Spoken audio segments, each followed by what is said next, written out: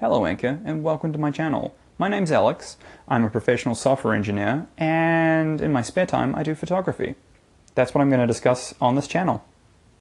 So something that will become apparent as this channel goes on is that I'm going to be taking photography from a slightly different angle. I'm going to be talking about photographic technology, the advancements that we're making, the history of photography itself, and some of the projects that I'm working on. So I'm going to talk about camera lubrication, which is a topic you don't hear anything about because it's a very bad idea. You just shouldn't do it.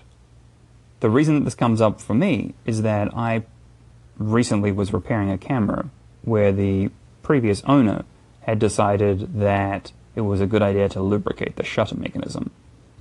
It's not. It's really not a good idea.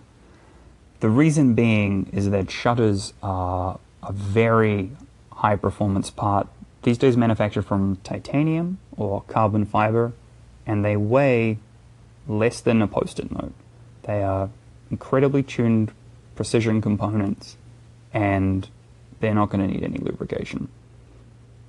The act of adding oil to a camera shutter blade is going to increase the weight by a large fraction and also introduce surface tension. Surface tension is the property of fluids. They want to stick together, and by adding oil you're going to radically increase the friction between each of those shutter blades and slow down the mechanism's action. In this case it rendered the camera completely inoperative, so don't do that. I suppose I should actually tell you how I fixed that camera that I got my hands on. The process was very time consuming. It took me about 8 hours of my life, and it essentially boiled down to completely dismantling the entire camera, taking out the shutter, and then washing this unit in isopropyl alcohol, which is a non-polar solvent, so it can dissolve the oil that had been placed on it.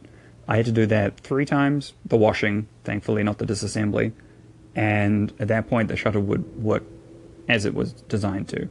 I then put the camera back together and, of course, forgot to plug one of the cables in and had to take it completely apart and put it back together another time. But after that, it worked. So it turned out to be a pretty good purchase.